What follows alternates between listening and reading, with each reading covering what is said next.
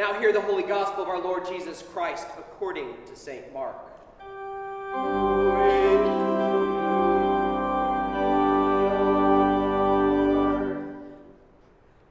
And the scribes who came down from Jerusalem were saying, "He is possessed by Beelzebul, and by the prince of demons he casts out the demons." And Jesus called them to him and said to them in parables, "How can Satan cast out Satan?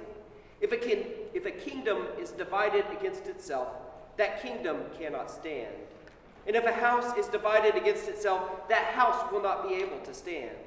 And if Satan has risen up against himself and is divided, he cannot stand, but is coming to an end. But no one can enter a strong man's house and plunder his goods unless he first binds the strong man. Then indeed he may plunder his house. Truly, I say to you, all sins will be forgiven the children of man, and whatever blasphemies they utter. But whoever blasphemes against the Holy Spirit never has forgiveness, but is guilty of an eternal sin. For they were saying, he has an unclean spirit." And his mothers and his brothers came, and standing outside they sent to him and called him. And a crowd was sitting around him, and they said to him, "Your mother and your brothers are outside seeking you." And Jesus answered him, "Who are my mother and my brothers?" And looking about at those who sat around him, he said, "Here are my brother and my mother, for whoever does the will of God, he is my brother and sister and mother." The gospel of our Lord Jesus Christ. Praise to you, Lord Christ. Please be seated.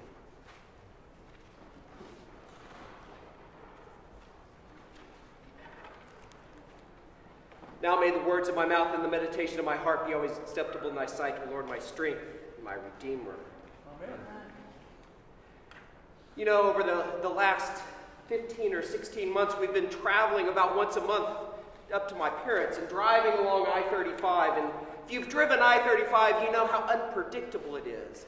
So even though it's a path we've driven often, we often turn on the GPS, the little voice that tells us how to get around traffic. And she'll say, "Exit here." And we look at each other and say, "Why are we exiting here? Did she really say exit here? Should we trust her?" And so, knowing that it was woman who was deceived in the garden, I said, perhaps we'll trust it more if we put the man's voice on the GPS. So we turned the man's voice on, and all it said was, "Hey, just keep driving around. You'll see something familiar soon." You know, oftentimes our spiritual journey is like that. We'll open the Word of God and we'll read and we'll say, "Does it really mean that? Should I trust that?" Or perhaps we just page through looking for something familiar, something that will soothe us and not challenge us. But our spiritual journey is different from that. Much like with the GPS, we need to know who we are and who God is, where we are and where God is leading us to. We prayed earlier in our collect that the world may be peaceably ordered by God's providence. So what does it look like when that is answered as it is revealed to us who we are and who God is, where we are and where God is leading us? With this journey in mind, let's begin looking at our readings first in Genesis. Man and woman are created in the image and likeness of God. They're placed in the garden, and God commands them, "Eat of everything you see, but not of this tree in the center of the garden, lest you die." And then the deceiver comes. Did God really say, "You shall not surely die. If you do this, you will be like God"? Made in the image and likeness of God. And yet the deceiver says, "If you do this, you will be like God." It's the same tired lies that the deceiver still uses and still work on us today. Did God really say that he loves you? Did God really say that his grace is sufficient? Did God really say that you are enough? You know, there's a half a trillion dollar industry worldwide to convince us that we are not enough. To convince us that if we buy this product, we might be good enough, we might be lovable, we might be sufficient. Yet God has said, you are loved. It's the same tired deception. And to stand against this deception, we must know who we truly are.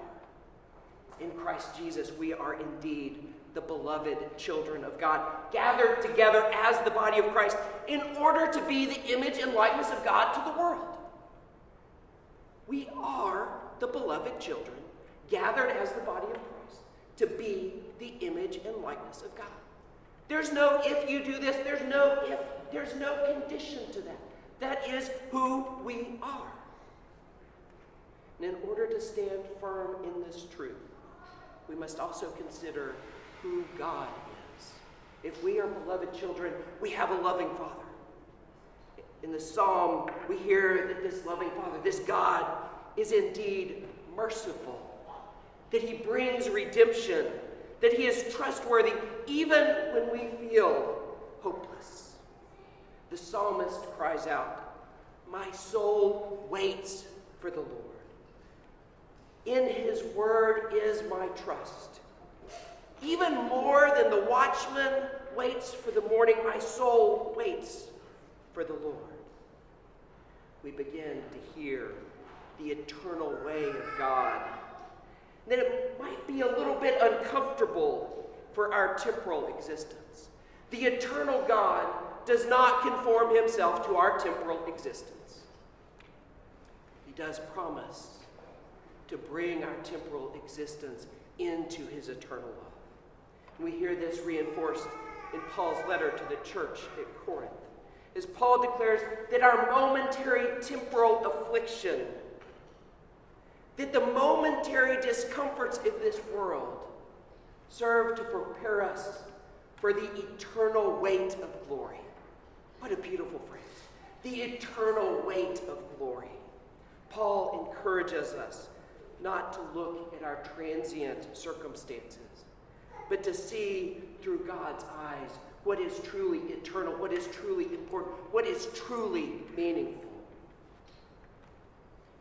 Then we come to our gospel. Jesus comes on the scene, manifesting the power and glory of the kingdom of God, casting out demons, curing the sick, declaring the redemption of Israel, declaring the kingdom of God over all the kingdoms of the earth.